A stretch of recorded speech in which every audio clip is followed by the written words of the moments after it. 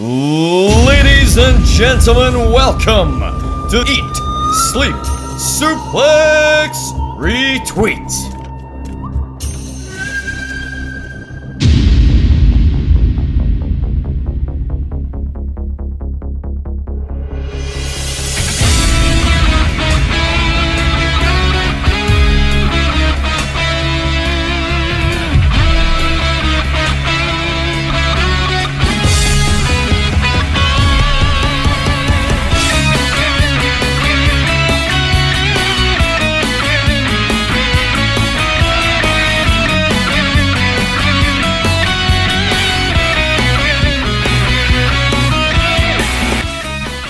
Welcome back, everybody, to a new episode of East Meets West here on the Eat, Sleep, Suplex, Retweet podcasting feed. I know after a long week of wrestling with NXT, the Hall of Fame, Raw, SmackDown, WrestleMania, AEW, all the stuff going over Mania weekend, what could be better than talking about more wrestling? Talking about the busy month that led up to this previous week with the New Japan Cup, the annual March single elimination tournament that goes on in New Japan Pro Wrestling. I am one of your hosts, Scott McLeod, here to break down everything that went down. And I'm joined by a man who's taken time out of his schedule from being, twerked on by Ring of Honor wrestlers like Session Moth Martina at Discovery shows and having visions of George Michaels as Grant McRobbie. Pleasure to be back. And yeah, as you've summed up, we have had a hell of a busy month and a bit of wrestling. And like Homer with all the donuts in the world, we keep going. No, we're still going. Like, it's like that point where the guy's looking at his watch like, I don't understand. The last guy quit after 20 minutes. So yeah, the New Japan Cup, we had all our theories, it was already big enough for the last few years with the whole 32-man field, but then decided, if less is more, how much more will more be? And decided to take up to 48. But sadly, Grant, we had what felt like a bad omen before the tournament started, where both Tenzan and Ibushi got taken out, so went down to 46. But it kind of sucks for Ibushi getting taken out right as he was about to make his big comeback. Aye, it was the big announcement. Ibushi's back after all that time. It's like, yeah, he's back, and then literally was it like 2 days before the tournament started? Oh yeah, he's not going to be there. It's like, what? After we give all these other shitey people a bye, Ibushi has to forfeit. Well, it does suck, and obviously his health concerns. I believe there was complications after his treatment with pneumonia, and so obviously we hope he gets better soon. With the recent announcement that the Best of Super Juniors is coming back in May, back to its annual spot, I don't imagine we'll be seeing much of Ibushi until sometime in the summer, just to play it safe. I know it's actually kind of a relief, especially about something else we'll talk about later, that there's going to be that kind of break for the heavyweights. Mm-hmm. It might actually be a blessing in disguise. Yeah, definitely. But as we've done in the past with the New Japan Cup, what we're going to do is talk about the two winners, or the two finalists, the matches they had getting there, and then we'll talk about the finalists and how we feel about who ended up coming out on top of the whole tournament and gets the title shot this Saturday at Hyper Battle against Okada. So this year's finalists were Tetsuya Naito and Zack Sabre Jr. And I'll be quite honest with you, Grant, I know they're both favourites of ours. I know you especially are fans of both men, but I don't think I saw both of these two as our eventual lineup for the finals.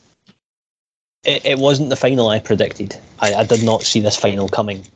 But if anything, it made me happier with it, because it felt like they were actually throwing some curveballs at me. Mm-hmm.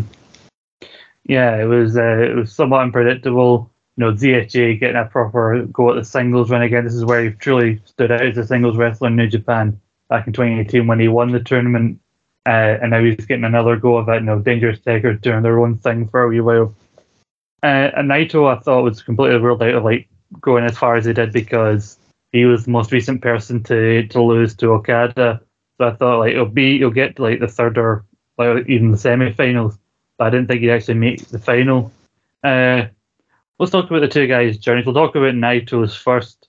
Naito got his first round. He met Yujiro Takahashi of the House of Torture getting a match that we were denied in the match that we were denied in the G1 Climax due to Naito's injury at the hands of ZSJ. And then he went on to defeat Gedo, Tanahashi, Jeff Cobb, and Okada. So he beat some heavy hitters as he went along, including the World Heavyweight Champion. So I think maybe one of my favourite finishes of the whole tournament was the way the Yujiro Naito match ended, where it seemed like Yujiro was going against the House of Torture, and then went, like, I want to win this, I'm on. And I went, nah, low blowed him, and then I think, oh, you bastard. But then Naito caught him with a roll up and outsmarted him. I know, I'm going to say something really bold here, especially when we're talking about Yujiro there. House of Torture, now we have shat on them for absolute ages because they have been the worst thing, but there's been something actually kind of enjoyable about them lately. It's like they've finally found a bit of a stride, things like Evil wrestling, like Evil again. And I do feel like that Naito and Yujiro match wasn't actually that bad an opener for the two of them. I thought it was an enjoyable match. Yeah, I mean, when Naito got injured at the hands of ZSJ, obviously Zack didn't mean to injure him, but the very next match that Naito was scheduled to have, I believe, was it meant to be against Yujiro, or one of them next matches he was meant to get was against Yujiro, and the whole story of them being teammates in the past.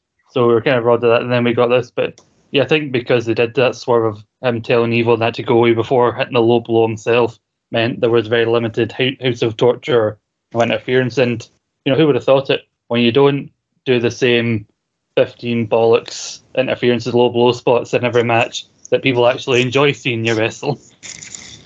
And who'd have actually thought it just takes a little bit of legitimate wrestling? Who'd have thought? Who'd have thought? Not me.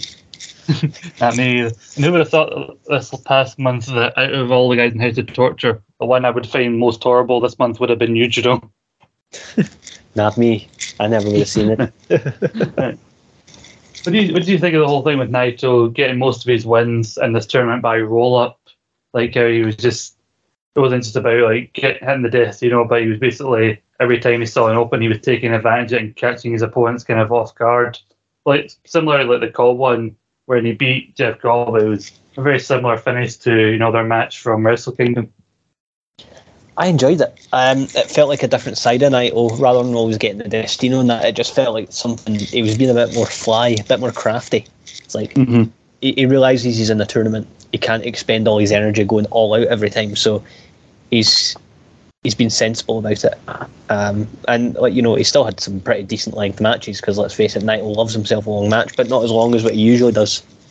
Yeah, he didn't push it and try and go for a draw, because we know obviously we've only got 30 minutes time limit per match for each of these New Japan Cup matches. Then him getting the win over Okada was special, because, again, the further along Okada got in the tournament, I was surprised they were having him go as far as they did. It was different when the world champions competing and getting wins in the G1, because obviously single elimination is going further and further closer to the final. And I thought, are they going to have the winner actually beat Okada and then do a rematch? Because that would be a weird decision. And then Naito, the guy who just lost to Okada,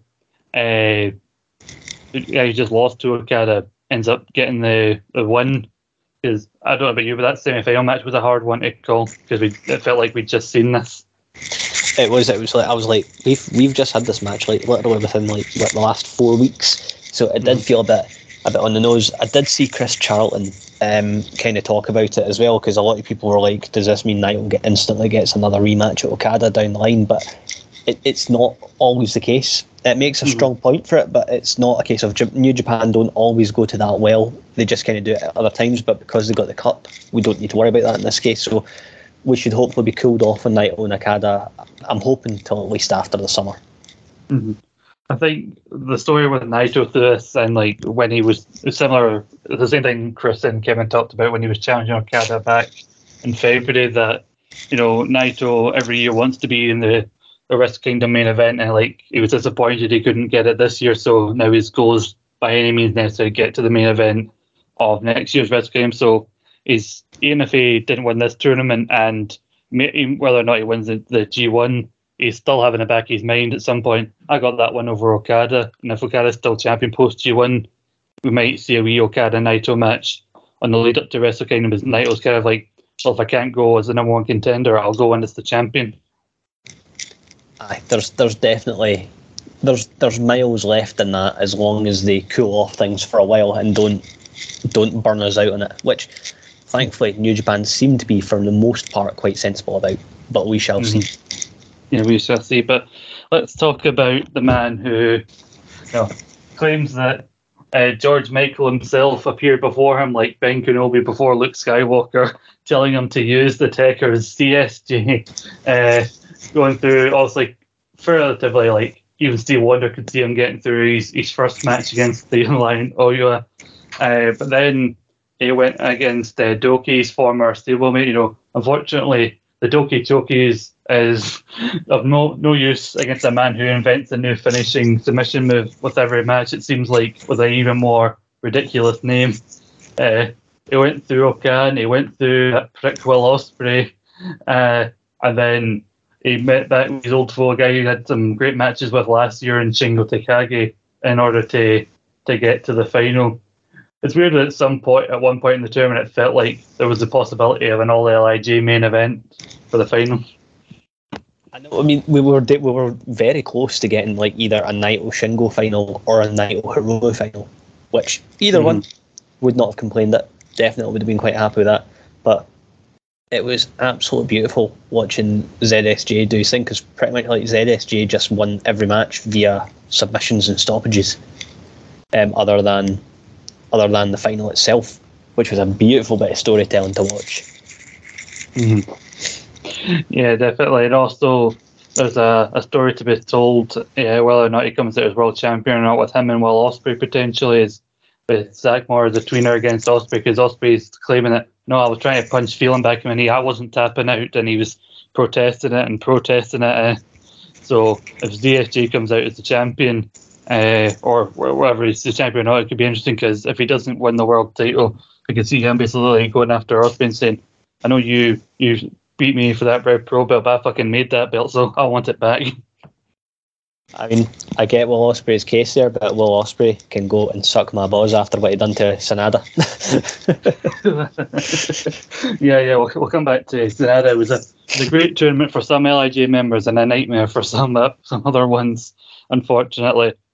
But so both of them, like, they had some easy going in maybe the first two rounds, but then third round onwards they were taking on like some heavy hitters, both having to go through members of the United Empire as well at one point. And then Shingo ZSJ, that could have went either way as well, because Shingo was one of my guys that I had down to win the whole thing.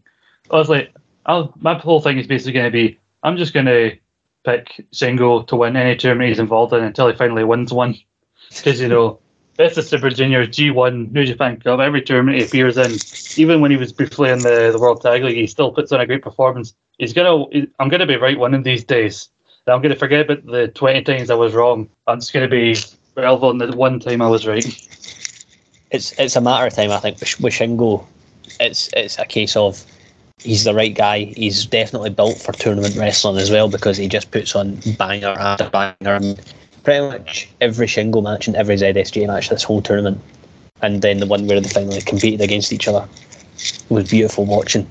Like, there was just nothing wrong. Like, Shingo and Ishii opening. Oh, Gian is the big hit right off the get-go.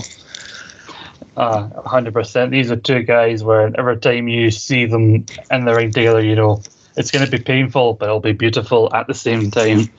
And with Shingo, I know, like, you can say he already had the match a few months ago back at Wrestle Kingdom, but it felt like enough time had passed that they could run Shingo Okada again, and people would be interested, and I certainly would, but ZSJ decided to give him the shot, go with somebody who's not really been in that scene recently.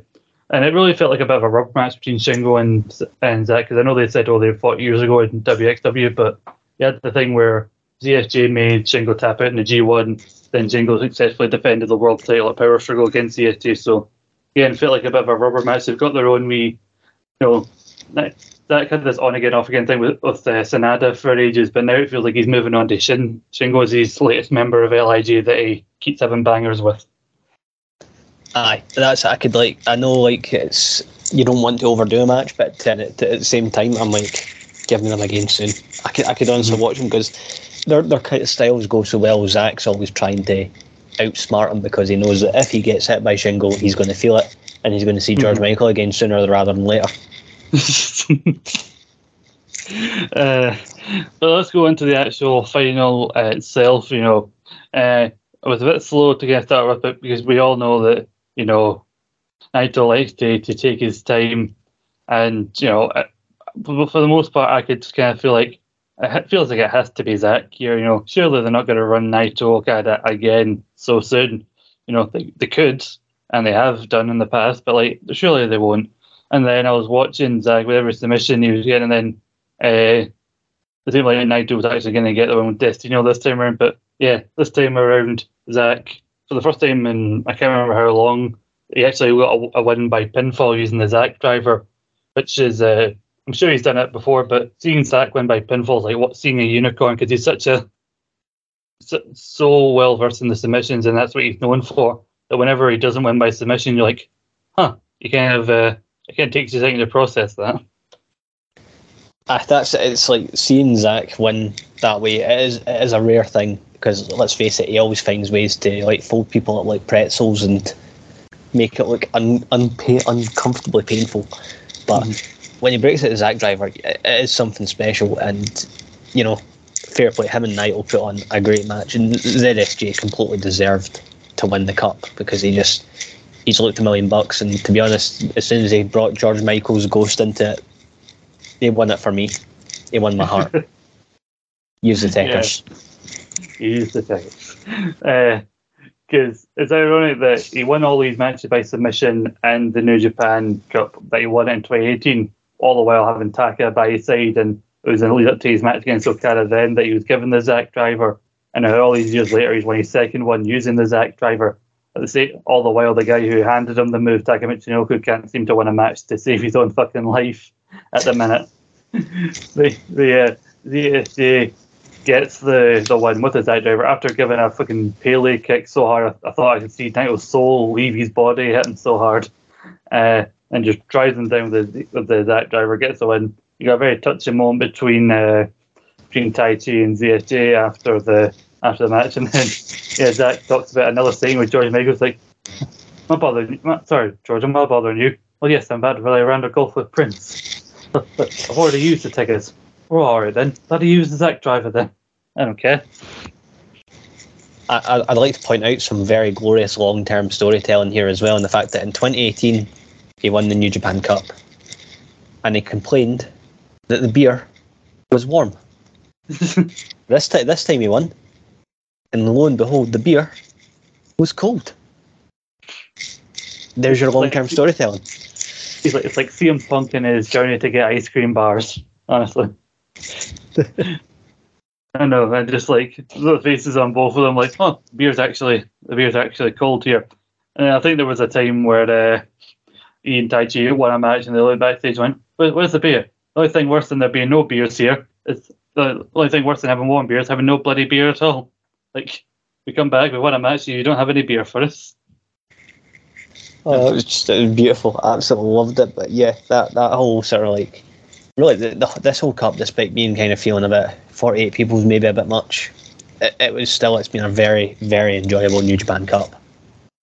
Yeah, and it makes a change from last year when we should be happy as a British wrestler winning a Gaijin winning it, but it was having to be Will Ospreay, so fuck you, Will. And then this year Zack managed to beat Will on his way there, which is ironic because Zack lost to Will on Will's way to win the tournament, but Zack got his own in. He broke Ospreay's nose on the way there. So then Zack gets the win back over Ospreay, wins the tournament, and we couldn't be happier. It's a one-time, Zack, and by extension Kevin Kelly and Chris Charlton are the only time I'll accept hearing the phrase "it's coming home." Definitely. It's my only exception to hearing it as well. Another thing I'd seen during a lot of the sort of the celebrations on Twitter, Chris Charlton is quite quick to clamp down. We should not be using the term Gaijin anymore. It's seen as quite derogatory. They're trying to back away from that terminology. So we apologise, Chris, if you listen to this, that we used the word again. Oops. I'm sorry. I'll put $1 in the jar every time I accidentally see him. Woohoo! I We're did going like, to Disneyland. I did like Kevin Kelly saying, turning to Chris Charlton saying, "What is it with you Brits in these tournaments? Three out of the last 5 or so," he said, tournaments, New Japan Cups have been won by a British guy. So yeah, 2018 Zach, 2021 Wasbury, and then 2022 Zach again. So there you go. And I think before Zach had, like I say, I think the only Gaijin Zach in there that won the New Japan Cup before Buddy Zach won it. I'm pretty sure fucking Albert is Giant Bernard won it. So that's a weird class of people, like non-Japanese guys to win the New Japan Cup. Giant Bernard, ZSJ, and well, Australia time, he'll be in the conversation with those two. Aye, definitely. It's this really cements like Sabre as an all-time great. Like getting into that upper echelon, definitely. 100%. So obviously, we're all happy to see what happens. We're all happy for Zack Sabre Jr. getting that win. You know, getting a proper go as a singles star in New Japan Pro Wrestling, and he will face Okada at the fantastically named Hyper Battle this Saturday. Not totally not the subtitle for an upcoming Power Rangers season, from the sounds of it.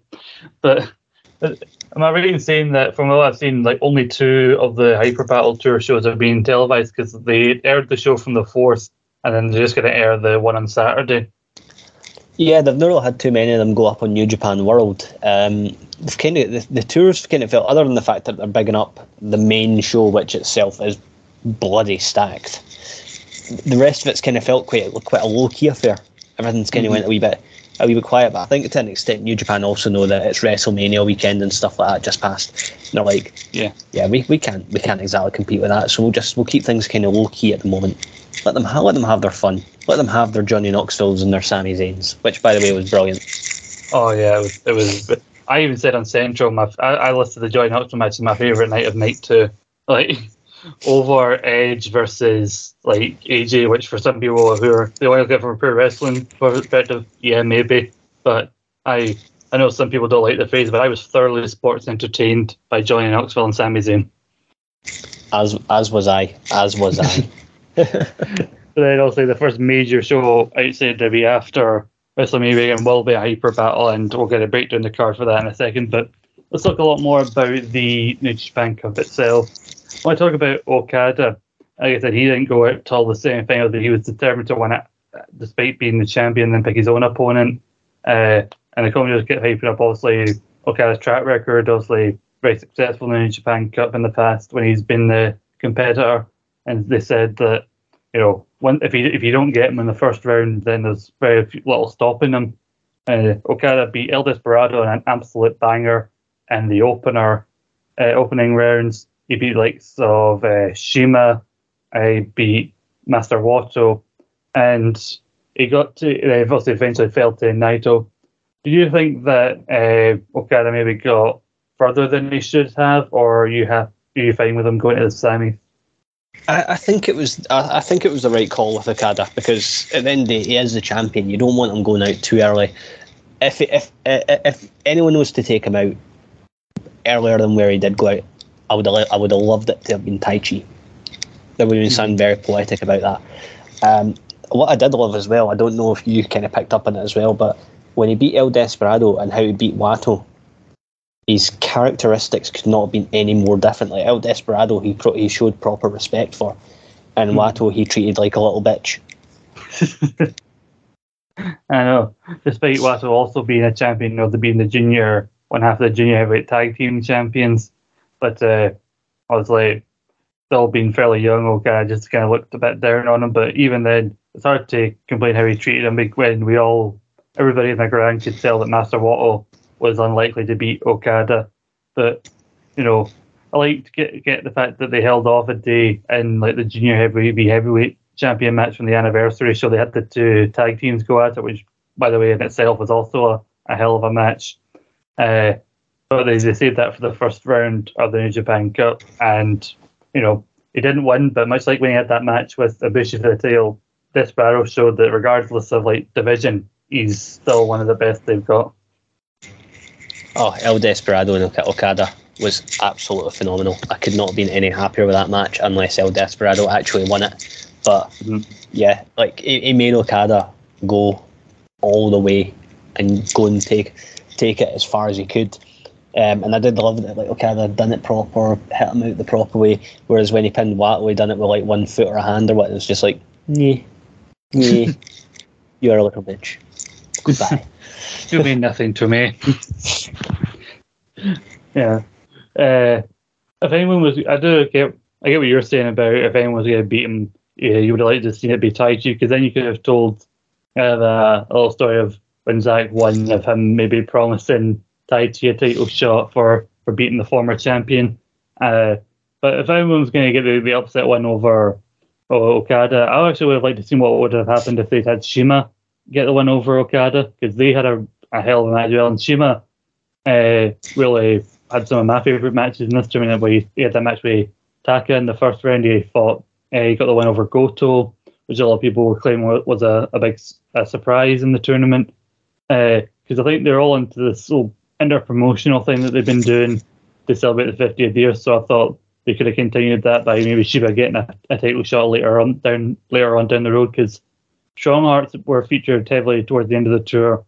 You know, we got El Lindaman teasing that he wants to fight El Desperado for the junior title. You could make a case that these guys should get a shot at House of Torture for the 6-man belts, which I'd like to see. Oh god, yes, give me that 6-man tag match. That would be absolutely fucking beautiful. But yeah, Shima being our only surprise in the tournament for entrance, and yeah, he looked amazing. He absolutely went for it. The match with Goto it's definitely my top 5 matches in the tournament. As all of the also the meteor used by a lot of people, but the way he does it, like when he did that blindside one where he has a guy sitting down and he does it from the back, looks very sore. Also love El Lindaman, the title that he's got from the Glade promotion is called the T-Rex Championship, which sounds like something you would have made when you were a kid if you wanted to make your own belt in one of the WWE games.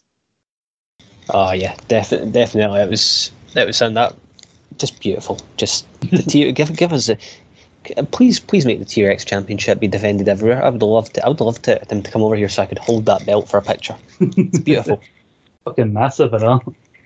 I created myself in the WWE game and I made myself the T-Rex champion. Oh my god, someone could actually make that in 2K22. That'd be fucking brilliant.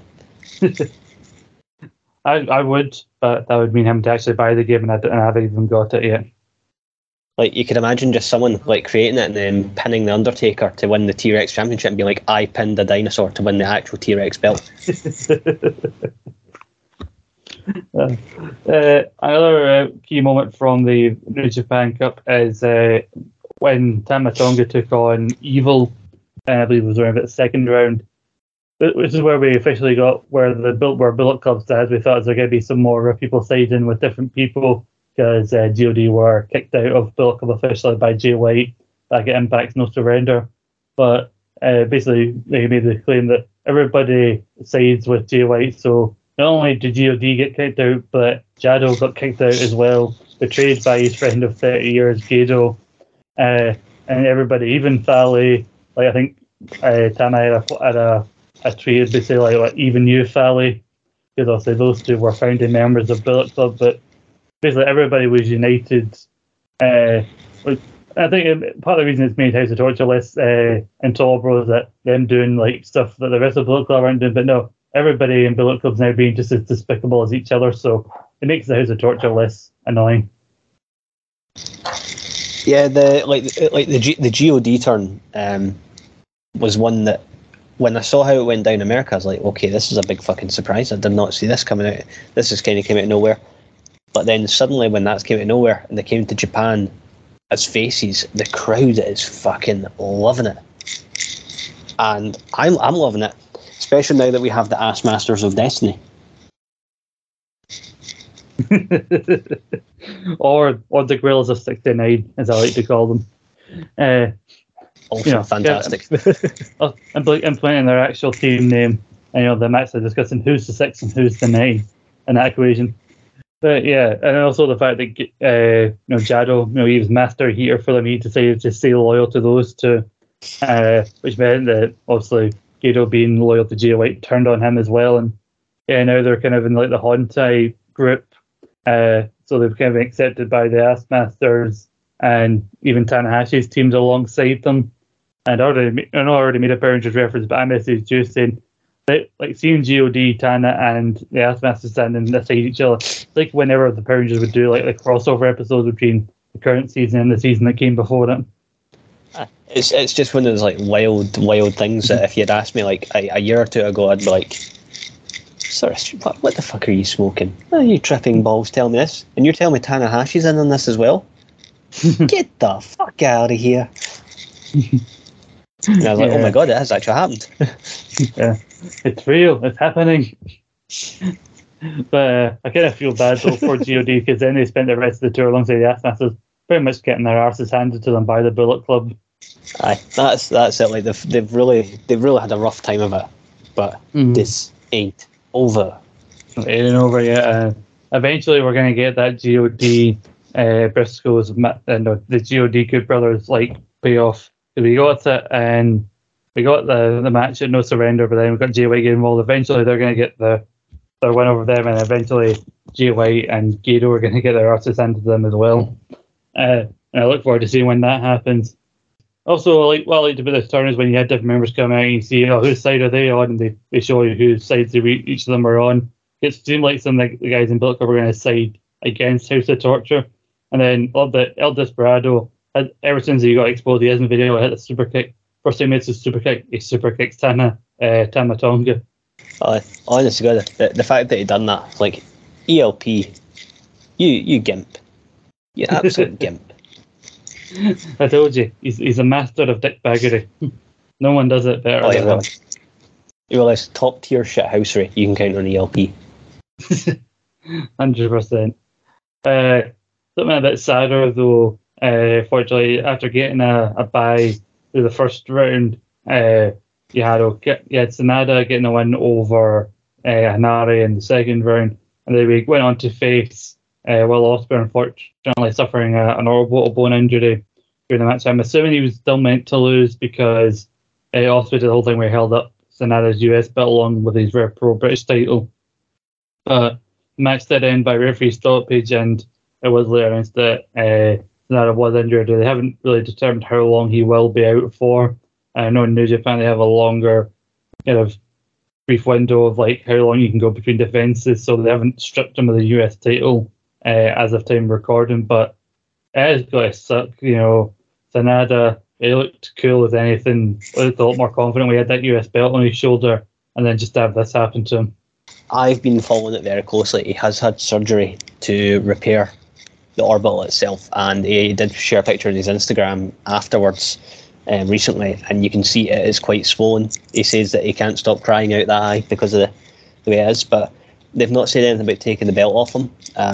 From what I've read online, orbital repair and getting back into the ring could probably be anything up to like 12 weeks. So I'm kind of keeping my fingers crossed that they'll maybe turn around and go, look, yes, we have a couple of shows before Best of Super Juniors, but because Best of Super Juniors now becoming up in May, we can afford the time off and not strip him of the belt, because if not, I'm going to be a very, very unhappy man. I'll probably cry in the corner of my room for a good few days getting over that and blame Will Ospreay for everything. Yeah, I mean, it's actually already quite fun to blame Will Ospreay for anything, even things he's not involved in, but it's just fun. Easy as well. But it's when you see how it happened as well. It was just going too fast. Like, I don't know if you've ever watched like the slow motion replay, but if Ospreay had just repositioned himself, he wouldn't have landed knee first on Sanada's face. Mm-hmm. Yeah, I heard about the injury before the match happened. I figured it was like a hidden blade gone wrong, but then I seen the moment where he comes in with the knees and you see how Sanada falls. Like, it's a rough thing to actually watch, but with the best juniors, he's got a bit more time to recover, and you got to give him a bit of leeway. They let John Moxley keep the belt for a year, despite I know there was a pandemic and everything on, but he had a show in the US, and I know he was on AEW, but he was in the same country as a show you were doing, with Kenta just poor Kenta waiting for ages for him to call him back and tell him when he could get his title match. But so if you don't strip him of the belt, but you strip Sanada, we will be having words. Justice for Sanada. That will be the hashtag that I will be starting. So, trying to go a bit more positive, with what happened in the New Japan Cup. Well, so these are some of the major, moments that happened. We talked a bit about Okada's run along with Shima's as well, and also the direction of our two winners. Tell me about some of the other favorite moments or matches from the tournament. Anybody else across this vast field of 46 that stood out to you? There's two matches that stand out to me that I felt were really fantastic. One was Hiromu vs Evil. I actually thought that was a brilliant match. Mm-hmm. Played off things really well. It had Evil wrestling the way Evil used to wrestle. It reminded me of old school LIJ Evil, and I really enjoyed that match. And before that, Hiromu and Suzuki. Hiromu done it. He beat the scariest bastard alive. Hiromu fears no man. Hiromu had a hell of a journey in the New Japan Cup this year. He beat Sho in the first round, then he got to fight Suzuki, and beating Evil with his own move. Everything is Hiromu, it shall now be called. And then he falls to his fellow soulmate Shingo. But I don't think we'd even got a chance to see those two face off because Shingo came in the junior division when Hiromu was injured, then graduated up soon after the heavyweight. And so it was the first time you probably get to see those two go at it. And I was not disappointed. He had Shingo shown respect, and you could see a little bit in Hiromu's eyes. He was sad to not go forward to the semi-finals.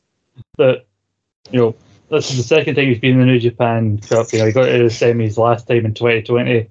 It goes to show that, even if you don't let him in the G1 as a junior, Hiromu should be allowed to wrestle more regularly with the heavyweights and compete in the New Japan Cup, because that's when you get matches like this. I mean, last time he was in it, we got plug-in bangers against Okada and Tomohiro Ishii out of him.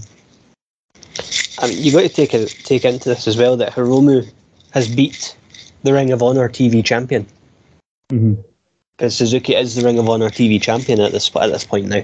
Wasn't at the time when they had the match, but he is now. So that's a big one. And also a favourite moment which has happened recently, not quite in the cup, but just after it, is when they broadcast Hiromu having a sleepover in Kurikan Hall for 8 hours. As you do. It was literally him in a sleeping bag in the middle of the empty hall for 8 hours. Fucking brilliant. Hiromu, what are you going to do?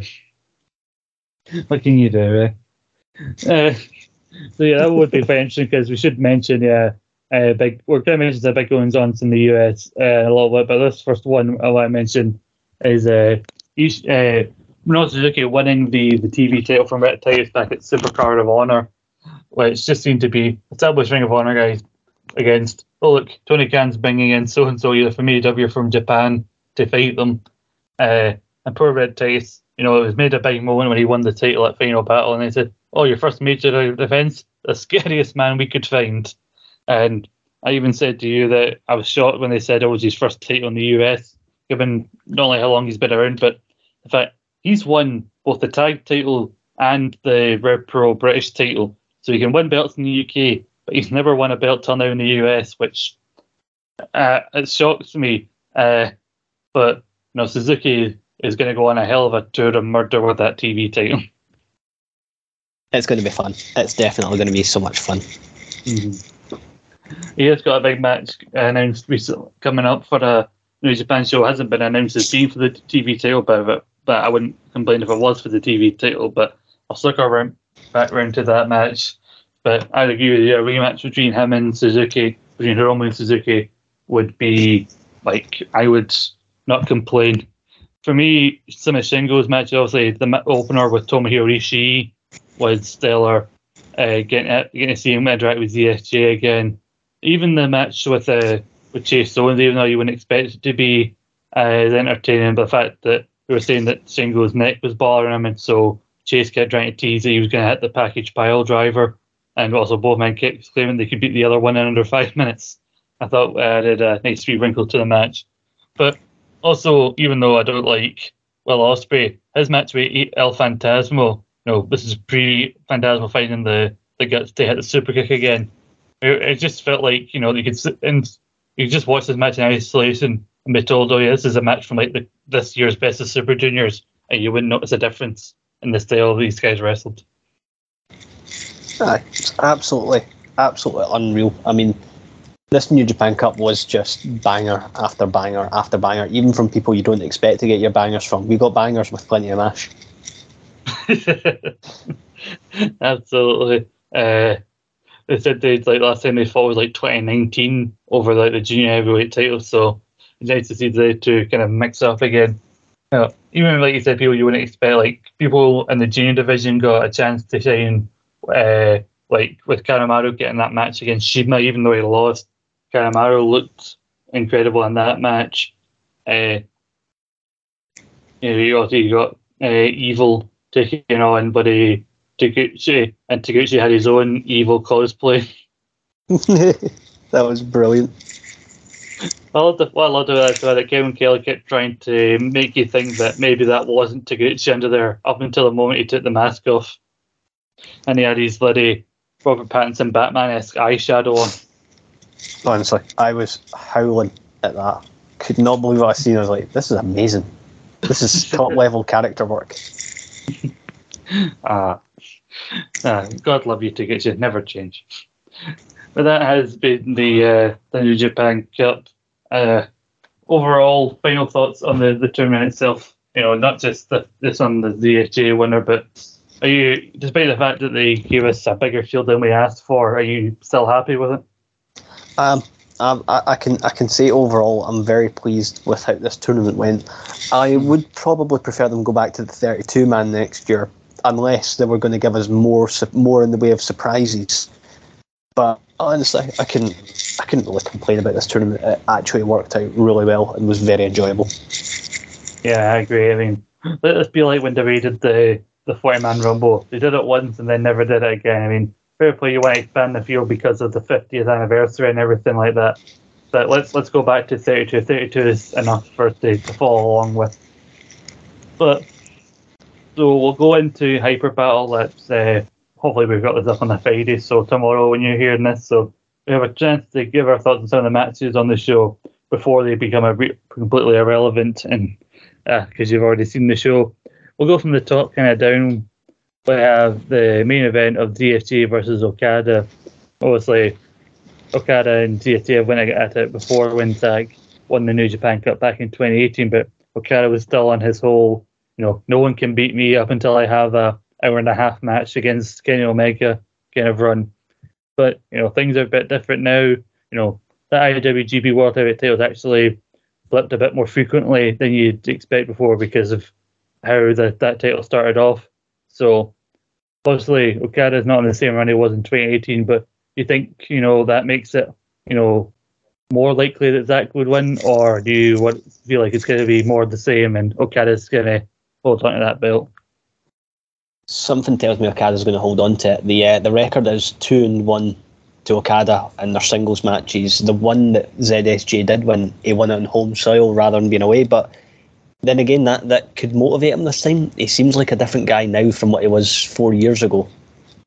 So I don't think it's out of the question that Sabre could win it, but if he wins it, the big obstacle to me is, can he hold on to it until the Wrestle Kingdom? That I'm not too sure on. Yeah, I'm the same. I mean, that going from tag team Wrestle Kingdom to win the world title wouldn't be the strangest thing, because you've seen other people come out of nowhere to win the title. Looking at you, Evil. But, at least Zack had some precedent for being a world title contender. So it's kind of a head be heart thing, because your head is telling you Okada's going to retain, but deep down you know who you want to win it, and I think that's what's going to make the match so good to watch. So it'll keep you so invested in the match, and that thinking, like Jim Carrey. So you're saying there's a chance that ZSJ could win? As long as there's a chance, you'll keep watching. That's it. As long as there's a chance, and the match doesn't look like a foregone conclusion, then to me, even it's all about the journey with this match, because as long as it comes out, like Sabre might not win the match, but as long as he comes out of it looking great, I'm happy with that. As long as it doesn't damage Sabre's image, that's a big thing for me. Yeah, I mean, I doubt that Okada would treat Zack Sabre Jr. the way you treat a Master Waddle. And if he tried to, Zack would make him pay for it. But I want to know what new submission move with a bizarre name will Zack invent for this one, because you sent me this after he beat the Great O'Khan. He beat him with a submission that's apparently called "You Can't Play Conkers in England." Exactly, and I've been thinking about that ever since that. What would they call his next one? And I feel just because the actress did die recently, that his next one would probably be like named after Dot from EastEnders, because we've had Barry from EastEnders. So I get the feeling he'll have something themed after Dot. I think I imagine he'll have some sort of like head and arm move called dissecting a rabbit, because there was that fucked up story about how as a child she just dissect rabbits or whatever, which is a completely normal thing to happen. I suppose they had different ways of entertaining themselves when she was young. Yeah, that was a little bit. What the fuck? Like, I know you were a child like 90 years ago, and toys were different back then, but you can't have been that bored if that's what you were into. I know. Nowadays, when folks play with a toy rabbit, it's something completely different and usual for 18 and ups. And they definitely do not want to take it apart. They want to keep it entirely in one place. Oh, we are absolute reprobates. So yeah, head says Okada, heart says Zack Sabre Jr. It's just, I think it's best we just move on. Evil will defend his never openweight title against Hiromu after Hiromu got the win over Evil in New Japan Cup. And shortly after a tag match, a couple of nights later, Evil and Dick Togo attacked Hiromu, choked him out. Evil just stared into his eyes as Dick Togo choked Hiromu out, all the while Kevin Kelly and Chris Charlton just giving Evil dogs abuse for it on commentary. But the never title feels like a belt that would be good for Hiromu. As we said, we want to see him more with the heavyweights. Even though the junior division would feel like it's a big loss if he officially moved up full time to heavyweight. So it feels like the best step for him. And it's kind of what Ospreay did. Ospreay had a run with the never belt before his full time run with as a heavyweight. So I'm fully behind Hiromu getting this title shot. And it's not just because I like to laugh at Evil losing. Yeah, this is a match that I'm looking forward to, and my heart and my head are entirely behind Hiromu getting the win here, because it could completely revitalise the never open weight title scene, because we've seen that Hiromu can go with the biggest and the best and also the smallest, and it's just a beautiful, beautiful thought of all the possible title matches that we could have with Hiromu. And what would they call this one? Because like Mr. Belt was the junior heavyweight belt. Would this be like Mr. Belt 2? Would this be brother belt, sister belt? Who knows? I want to know. Who knows? I'm sure Hiromu will tell us if he does come out on top as the champion. But even if he does win the never title, I still want to see him in Best of Super Juniors, because he still comes out with that trophy to remind you that I won the last Best of Super Juniors. So he's going to go in as the defending champion. That's it. There's like, if he goes into BOSJ with the open weight belt, it leaves so many things open on the back of that. So yeah, make it happen. Give us it. Let him defend against a junior like the likes of a Doki or a Kanemaru. Let those guys have a shot at it, and then let's have Ishii, Hiromu Ishii too for that belt, because it does feel like a rite of passage. You want to prove you can be never openweight champion, you must have at least one match against Ishii and Goto. And Goto, yeah. But more so Ishii. It seems like he's held that belt more than anybody. But like you said, we spent the last year and a half at least saying about how much the prestige and how much the status of the never belt had risen, and then Evil had to come along and piss all over our chips. So please, Hiromu, please take that belt off of that mean man. He's already got a 6-man belt. He doesn't need to. He's just being greedy now. That's it. Make him drop it. Get it done with. Yeah. Get it done with. So yeah, we're definitely not biased at all. But sticking with juniors, the Ass Masters are making, I believe this will be their first official defence, and they'll be taking on an ever constant in the junior division, the Bullet Club's cutest tag team, and El Desperado and Ishimori. Now, I know Ass Masters already took a big loss to the heavyweight tag champs back at the anniversary show, but I think that Taguchi can still say he was the 69th champion. That no one could take that away from him, and so I think the door is open for the Bullet Club, and especially as they have like God in Ass Masters corner, and then the other members of Bullet Club like Fally or Chase Owens around the ring. Shenanigans aplenty I foresee here. Yeah, something tells me there's going to be a bigger story wrapped up in all of this. And could it be a case of God tries to help and accidentally costs them it? Creates a bit of friction, keeps God on the outside, or did God successfully help them retain it and really cement that babyface turn and keep the fans happy? Yeah, it would then costing like Phantasmo and that, especially after Phantasmo like had that super kick back at the New Japan Cup on Tama, would be a way for them to stick it back to Bullet Club for betraying them. But also, I think one for Bullet Club would further put the odds against them and like further get you behind GOD's struggle to get back at overcome the odds against Bullet Club and get back at them for betraying them. So I'm going to tentatively say that because I'd be happy with either result, but I'm tentatively saying that Ishimori and Phantasmo are going to steal this one. I am backing the Ass Masters, for I am loyal to Taguchi.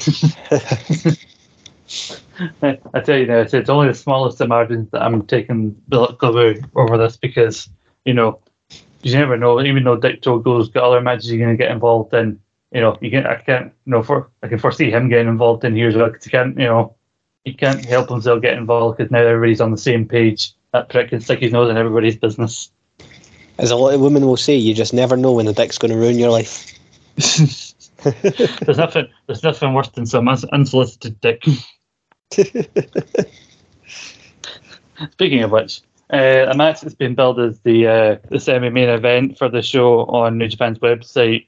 Show basically been making Desperado's life miserable rather than just asking him for a title shot. He basically just said, "I'm just going to cause havoc and make these tag matches hard to watch until you eventually just give in and let me have my title shot." So show against Desperado. What do you think? Does Desperado get to go into Super Juniors as champion, or is Show going to bring more gold to the House of Torture? To me, Show instantly deserves to lose for that outfit that makes him look like a shit Ivan Ooze. Oh, I should mention, how do you think the House of Torture felt that, especially Evil, that Edge stole their gear for his entrance at WrestleMania? The black coat with the purple through it, like it did feel like, oh look, it's Evil is showing up to WrestleMania. There was that, and there was also Brody King tweeted it saying, "When you buy the House of Black off Wish," which I thought was beautiful. And then immediately had to say to everyone, "Listen, I was just joking," because people are like that on Twitter. But I like that, I like that Evil. I like that Priest and Edge have clearly looked to the House of Torture for inspiration on their color scheme. And as I said on Central, I want Edge and Damian Priest and whoever else joins this faction, whenever they come out for a match, they should be billed as hailing from the top of the mountain of omnipotence. That is a tongue twister and a half. That mountain of omnipotence. If you can't pronounce it, it's the first step in proving that you don't belong on top of it. Clearly, we are mere mortals. But same about his outfit and aside, it's weird because for age it's felt like Show would inevitably be the junior heavyweight champion, but it's come at a time where he's just such a little shit, and after all this time rooting for him, and now he's got this proper one-on-one title shot again for the junior heavyweight title, and you're like, I can't be dealing with you. Please don't win this. I mean, when I look at this match, I just want El Desperado to enter the best of Super Juniors as the junior heavyweight champion, because he has been through so much shit with that belt. Just let the man have some peace. Yeah, it's weird because I was convinced that Show was going to win the best of Super Juniors. So the fact that he's got this title shot going before the Super Juniors, part of me thinks that maybe I could see them trying to have Desperado win the Super Juniors to get them to chase the belt back, and whenever Show comes out for a match during the Super Juniors, then it's like, please somebody beat him so that they can later get a title shot. Please save this junior heavyweight title from the House of Torture. Because I think with Desperado, if he had to then get a rematch because he won the Super Juniors to get the title back for Show, it would kind of be like when Kushida lost the title to Hiromu back in 2017, won the Super Juniors, and then eventually got it back from him. So maybe telling a story of Desperado having to be put down by the House of Torture before rising back up, because it would also be nice for him to get that accolade of winning the Super Juniors, considering that he probably had a coming out party in the Super Juniors a couple of years ago against Hiromu. Aye, that's there is a story to be told there if they go down that route. And Show, again, it's like the evil turn to begin with. Show never should have been put to the House of Torture. Show should have had the junior heavyweight belt a long time ago as a face, because he had the fire. Mm. And for some reason, Gedo just decided to be a gimp. They do have one other big show in Japan before the Super Juniors. They got Wrestling Dontaku at the start of May, and I wouldn't mind if Show wins, and then between this and the Super Juniors, Show gets one defense at Dontaku, and it's against Yo. Roppongi 3K for the title.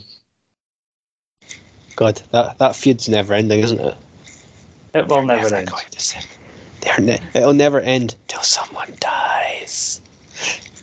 Like Triple H and Shawn Michaels in the early 2000s, it'll never end until they have a 40-minute Hell in a Cell match at some point. Oh God, please never let that happen. Never. I mean, the way that House of Torture has been going on, winning belts they maybe shouldn't have, with the exception of the 6-man belts, it kind of suits them. But the way that they've been going right now, it does feel like a reign of terror, to be fair. No, it really fits the horror end. Let it end.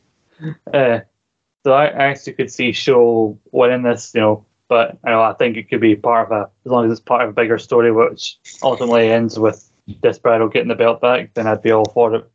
But going on to a match that's actually very interesting, some new challengers for the tag titles. We have Goto and Yoshihashi defending against United Empire's Great-O-Khan and Jeff Cobb, who obviously had a great run the first time they teamed together in the World Tag League, but now they've been basically taking the right royal piss out of their name and trying to get in their heads, like Jeff Cobb coming out with fishing hats. Honest to God, absolute fucking gold. Like Cobb no Khan is a team that I'm really behind, and to me, O'Khan is now the greatest face of all time after what he done recently. And I don't know if you've seen about how he saved the girl being assaulted. Yeah, it's weird. You hear about him saying over assault, you think it would happen somewhere in the street, but no. I think when you probably read the article a bit further, they were in the house. He was in someone's house, and someone was being assaulted. I don't know how that happened. And then the woman who he said's mother asked him who he was, or thanked him, and then he basically just said to her, "Please watch New Japan Pro Wrestling." What a worker! The man plugged the product. I thought that was absolute. Honestly, it's like, how can we thank you for saving my daughter from a sexual predator? There is no thank you needed. Just watch New Japan Pro Wrestling. King of sports. I don't know. It feels like at that moment the big New Japan logo should come out with King of Sports. And just instead of the tiger in the middle, it's just O'Khan's face. I know we shouldn't obviously joke about a serious situation. The fact that O'Khan was there means that obviously the situation was, thankfully turned out better than it could have, and obviously the guy was apprehended. But I'm wondering when he saved the woman, did he hit the guy with the Mongolian chops? Oh my god. I could just imagine him stopping him like, hey, here you. I know. It would only be complete if he did the full-on shriek with it, just like... Honestly, absolutely. But yeah, I mean, being serious, like, Okan doing that was just a beautiful thing, and I am more and more, as times went on, especially with his work with Cobb, I am more and more on board with Okan, and I'm backing them for this tag match. Yeah, as part of a tag team where it's him and Cobb or him with like Hanare, it's, you know, I'm definitely, you know, more interested in seeing him there than in like a singles capacity. And you know, clearly I'm not a fan of him as a wrestler, but after this story, clearly the man is not to be trifled with, and he's completely sound. So I could definitely see it happen. I think just for that, they deserve to win, because it would be interesting to see, you know, the Empire actually get some gold that, other than like Ospreay carried around that Rev Pro belt. Because when you think about it, you can create a great tag team out of everybody in that group. You've got Hanare and Okan. You could have Okan and Cobb. You know, Hanare and Ospreay and Cobb. You got Aussie Open. People seem to forget that they two are part of the Empire. But we will be reminded, as we'll talk about soon, that Aussie Open are part of the United Empire, because big things are happening. Oh, big things are happening indeed.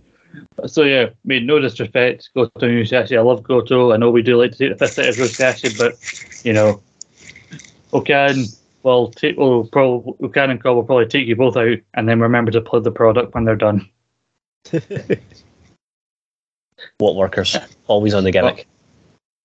Absolutely. Speaking of gimmicks, it does take us nicely into the KOPW match where Taichi will look to take out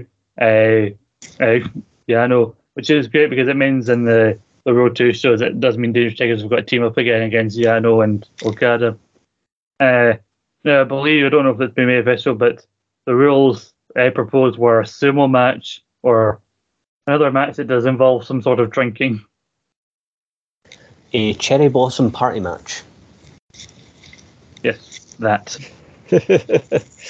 Yeah, I've got the rules up in front of me right now. The cherry blossom party match is both competitors must drink sake at 2-minute intervals and return to the ring within a 20 count. Victory comes via pinfall, submission, or intoxication. Intoxication. This honestly just sounds like the rules for Steven Stagg. It very much does. I'm pretty sure they proposed a similar match when Kanemaru got a shot at the belt or the trophy.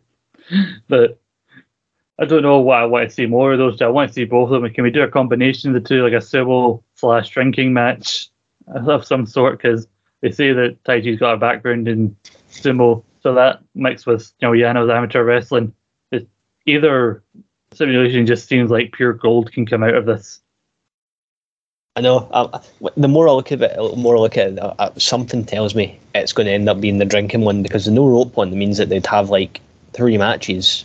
Then they'd have to take the ropes down and then put them back up. So who bloody knows how this is, how that match is going to go? Madness. But also it begins spit madness when it comes to Toru Yano and that KOPW 2020 provisional trophy. But that's a hell of a show for Hyper Battle, you know. And those are just the 6 matches. There's 2 other matches on the card there. Time match, but I'll briefly mention them. We got Hanare and Ospreay fighting Takagi and Naito. And we got Tanahashi, G.O.D. and Jado v Gedo, Yujiro, Chase Owens, and Bad Luck Fale. So we got some okay undercard kind of matches. And then from the 3rd match onwards, it's title match. So a lot to digest, and there'll be a lot to talk about later in the month when we talk about Hyper Battle. But let's now nip back over to the US. You know, that for those shows that we don't always get a chance to watch, but this stuff's going to be definitely worth watching. When we do our next episode at the end of April, we will be talking about Lone Star, which at the time recording I have not had a chance to see, but I heard not nice things about the show from people who have seen it. I've seen little clips of it. I've not had a chance to watch the full thing. But yeah, Lone Star did not go down very well. Apparently, like, most of it didn't even get broadcast, which really annoyed people. You know, they had I think there were only 5 matches advertised for Lone Star, and then they advertised 2 more matches, but those are matches that were being taped for a later episode of Strong, one of which featured Tom Lawler. So again, Tom Lawler's the strong openweight champion, but he couldn't pick him in a proper singles match for his title on Lone Star. He had to have Karrion Kross or Killer Kross. Maybe I'm trying to think. Maybe WWE didn't do him that wrong in his time there, because that video that he did to challenge Suzuki for Lone Star, some of the worst editing I've ever seen in my life. I made movies, a couple of short films as a student at Clydebank that had better editing than that vignette. Like, I'm starting to wonder, maybe you deserve to have that stupid gimp mask on. I'm not gonna lie, this is one match that I did watch and it sucked. Although I do love the fact that Suzuki kept on calling Kross a young boy, and there's if you ever look in the New Japan website, there's a beautiful picture where Suzuki is clearly just hit Kross, and it's honestly, it's like the Mona Lisa. It's a piece of art. Absolutely beautiful. But yeah, I'll be honest. Before WWE, I was a fan of Kross. He had actually some pretty decent matches in the Indies. He went to WWE. He looked all right in NXT. Then he had the injury. Then they put him to the main roster, and at that point, it all went tits up. And it's never been right since. And especially when he joined that control your bloody narrative bullshit as well. What Lilith said about those lot, the better. But let's move on to the other shows that we've got coming up for New Japan Strong. I should mention this weekend they're doing a taping for their next set of shows called Mutiny. And I remember taking interest in that because Hikuleo is say he wants to fight Jay White. So whether or not Hikuleo will stick with Bullet Club or eventually side with his brothers, we'll see. But there's actually some other great matches on this taping. We've got Ren Narita versus Chris Dickinson, David Finlay versus Blake Christian. We've got a number of time matches. We've got Clark Connors and Carl Fredericks against Aaron Solo and Nick Camarado of AEW fame. Tomohiro Ishii will take on Big Damo. We've got Chris Bay and El Phantasmo against Alex Zane and Christopher Daniels. And we've got the United Empires, Okan, Hanari, and TJP taking on Brody King, Taylor Rust, and Mascarada Dorado, the former Grand Metalik in WWE. Like, you look at that card, it's actually not that bad. It's actually it's got some pretty decent stuff in it. I'm assuming that those matches will be spread across maybe 2 or 3 episodes leading into this next big show. We're going to talk about Windy City Riots in Chicago, and these I've also got some like big matches here. I'm going to save the one where I know you and I both want to mention till last. Well, while we're doing the card, there's a 6-man no time limit Chicago street fight of Jonah, Bad Dude Tito, and Shane Hayes, I believe the former Shane Thorne from WWE, or Slapjack in a dark time, taking on Finjuice and Brody King. We got Tom Lawler taking on Yuji Nagata. Doesn't say it's for the strong title, but it should be. Jay White will have his USC Open Challenge. Tomohiro Ishii will take on Minoru Suzuki. If they don't make that for the Ring of Honor TV title, I'll be very sad. John Moxley will take on Will Ospreay. In a 10-man tag, you've got Fred Rosser, Josh Alexander, Alex Coughlin, Ren Narita, and Chris Dickinson taking on Black Tiger, Danny Limelight, JR Kratos, Darrell Nelson, and Royce Isaacs. But the match we want to talk about, a 12-man tag of Aussie Open, TJP, Great Okan, Jeff Cobb, and Hanari, basically the entire United Empire except for Ospreay, taking on Bullet Clubs, El Phantasmo, Hikuleo, Chris Bay, Anderson, Gallows, and Scott fucking Norton. Bullet Club is for life, alright? That's clearly showing it. Yes. I remember one of the first wrestlings I watched the New Japan Ramble, and I remember Norton showed up that year, just like, Jesus Christ, he still looks like he could murder you with his bare hands. Honestly, it's like when the picture came up with the match graphic, and I was like, who the fuck is... Oh my god, it's fucking Scott Norton. I know, like, you got him, you got the Good Brothers, and then you got members of Bullet Club against the United Empire, even Aussie Open getting a chance to properly be showcased on a New Japan show. So yeah, getting to see the Good Brothers and, ELP interact with Aussie Open and TJP. That's going to be a hell of a match. But this whole card for Windy City Riot looks like a hell of a show, and I hope it ends with Moxley dropping Ospreay on his head. Maybe William Regal will be there with him. I mean, that's like Moxley and Ospreay. This is a first time match, which is pretty fucking big. Like, you know, I do want Moxley to absolutely smash the living shit out of him for what he done to Sanada, because that would just be beautiful. As for the USFJ Open Challenge, who are we thinking is going to go for it? I don't know. I think recent Jordan Evolve thing they did a thing between him and Chris Sabin, and then they're saying that Hikuleo, when he called him out and said he wanted to fight him at Mutiny, that was him accepting the challenge. So for this one, I don't know. Is there? Trying to think of anybody who's recently had a contract, a non-compete end here. I'm getting through a name because it's one of the first ones that came to my mind. I know he faced some of the guys that we've already mentioned here at like GCW shows over the past weekend. I'll say Biff Busick. I'm going to throw... Now, this is complete fantasy booking. This is complete outrageous. Probably won't happen, but my God, I pray for it. We're in Chicago. Who's pretty much the biggest wrestling name in Chicago?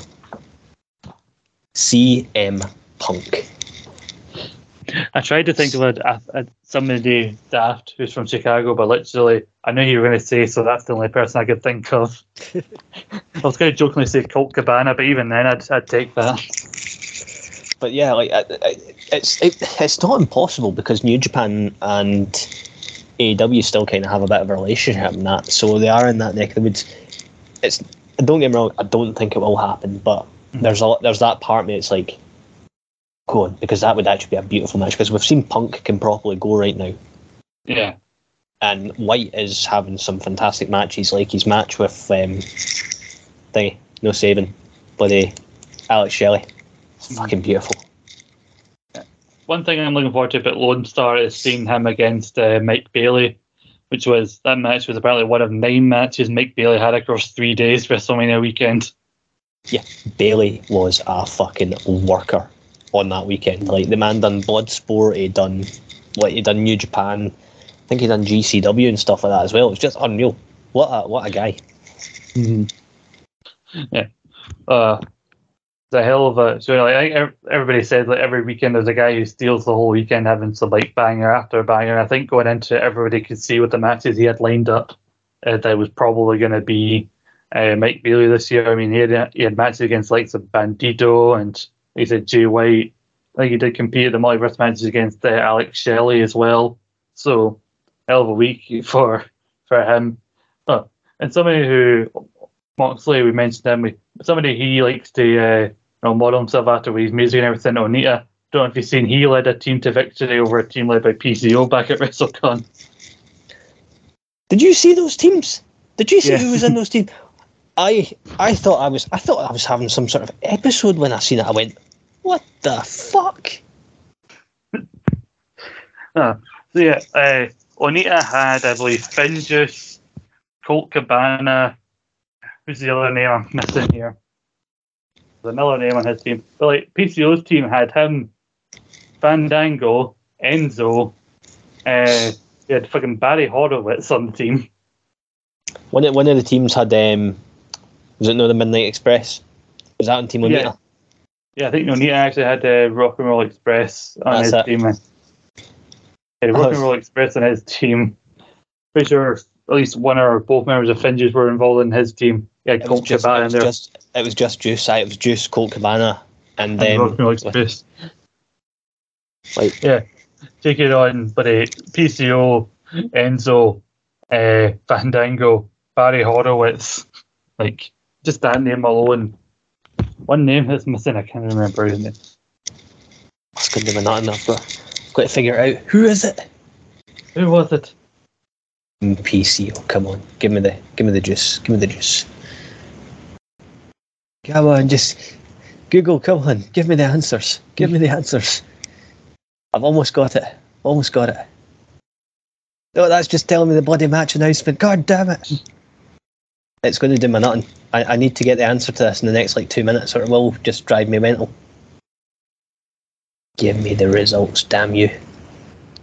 Wait, here we go. They was on a show called the March Hitchcock Memorial Show from WrestleCon.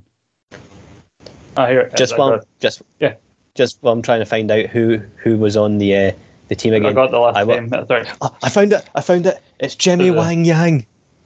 So yeah, just in case you didn't hear it, those are back. And Susie Onita, the Rock and Roll Express, Colt Cabana, and Juice Robinson defeated the team of PCO, Barry Horowitz, Fandango, Enzo, and Jimmy Wang Yang, or should I mention Fandango is now called Dirty Dango. This card also had Ishii against Timothy Thatcher. It was brutal.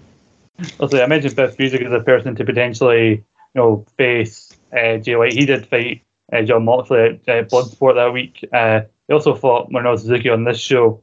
And this card also featured the Briscoe brothers defeating Loki and Homicide, as well as Bandito v Mike Bailey that I mentioned. Also, Taya Valkyrie and John Morrison in a Dirty Dishes match. And Mia Yim versus Athena. So yeah, I'm just going to plug this one on the side while we're at it. That husband vs wife Dirty Dishes match was fucking outstanding. It was like a death match with kitchen equipment. I was so focused on I've been watched most of Multiverse matches. I watched also everything WWE with Takeover and WrestleMania both nights. I'm having to catch up on some of the stuff. I need to watch Lone Star. I need to watch Supercard of Honor. I already watched the pre-show, which had a really cool match between Colt Cabana and Blake Christian. If you haven't checked it out, but I'm having to add that fucking WrestleCon show onto my list because, I'm buggered if I'm going to try and watch every GCW show. I found a way to watch both nights of spring break, but there was GCW, at least the 40% of the shows WrestleMania week seemed to be all under the GCW umbrella. Aye, honest to God, absolutely fucking unreal. What a weekend it has been, and just on the back of all the New Japan stuff, and then us getting ready to go back into more New Japan stuff. What a time to be alive! What a time to be alive indeed. Also, this Saturday, as I mentioned, is Hyper Battle, but then New Japan will quickly be back on the road again. Much like Willie Nelson, they can't wait to get back on the road again because also that's on the 9th, Saturday the 9th. On the 18th, so it's a bit of a gap, more so than usual. On the 18th of April, they start the Golden Fight Series. That will be their next tour, which will take them all the way up to the 28th of April, which will be their last show in that series. And then on the 1st of May, they'll have Wrestling Dontaku, which is said to be in a major arena for Japan. And then obviously in May, starting on Sunday the 15th of May, the Best of Super Juniors will run all the way to the 3rd of June. And they've also announced that Dominion is happening with Osaka-jo Hall on the 12th of June. So it feels like the summer schedule for the most part on the Japan side is starting to return to some normality for the first time in a couple of years. What a time! Only doing one night of Wrestling Dontaku this year rather than 2 nights. Also, some of the shows they've got announced names for. Who comes up with these names for the New Japan US shows? Because on the 14th of May, they've got a show in Washington called Capital Collision. What? Who comes up with these names? Honestly. Absolute pish. Honestly, this sounds like early, late 2000s TNA, B pay-per-views. They had Sacrifice or Victory Road. And so far, the New Japan Strong have had Mutiny and Mutiny, Capital Collision. They even used Nemesis, the name of the subtitle of a shit Star Trek film. Honest to God, unreal. Yeah, so whoever has the job of coming out with these names is just taking the piss. Taking the absolute piss. But that is everything that has been going on for the most part, and not just New Japan, but it seems like the world of bloody wrestling. And we will be keeping a close eye on what happens throughout April. We'll probably talk about any developments in the fault coming out of Hyper Battle on the Golden Fight Series, which will set up the card for Wrestling Dontaku. We'll also talk about, what sounds like a fairly meh Lone Star show for New Japan Strong, but hopefully by the time we record again, we can also talk about Windy City Riot, which has, as we just discussed, one hell of a card there, including Scott Bloody Norton, I should mention again. And then come May, June time with Super Juniors and Dominion, we've got our work cut out for us. Hopefully they save they continue to save the G1 for like the fall, because I don't know if I can go right from Dominion into the G1 at this stage with everything that's happening in the world of wrestling.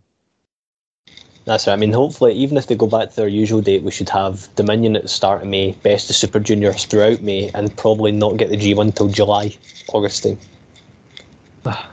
Who knows, but we need a break, and hopefully we get that break. But when we are here to tell you all about it, we hope that you'll be following along with us. But if you can't get enough wrestling and you want to hear a little less of the Japanese scene, more what's happening in the US, particularly like the WWE or AEW, really occasional bit of Impact, make sure you check out ESSR Central here on our feed. We latest episode that went up was mostly focused on WrestleMania's Night 1 and 2 with myself and Gary joining my brother Ross, the usual host of that show.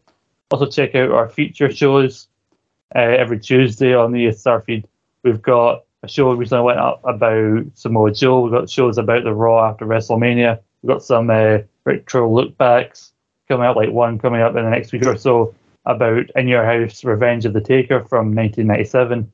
And also the month will be rounded out by a little known wrestler by the name of Cody Rhodes. There'll be in a show about him. I'm sure nothing has happened in the last week or so that makes him a big talking point. Oh, yeah. And you also Saturday Draft Live every single Saturday. We just started season 13 of our annual, our regular fantasy draft. Let's see who can last the biggest season that we do from Mania all the way to SummerSlam. Also, to keep up with all the content that we are producing here, almost as much content as the World of Wrestling is producing right now. So keep up with us on Facebook, Twitter, and Instagram at Suplex Retreat, and join the Facebook community page to be updated on everything going on here. Join the conversation, answer a question to be read out on an episode of Central. David Campbell has buggered off. We need another egomaniac to ask the question. I'm sure there'll be no shortage of them in the ESSR team.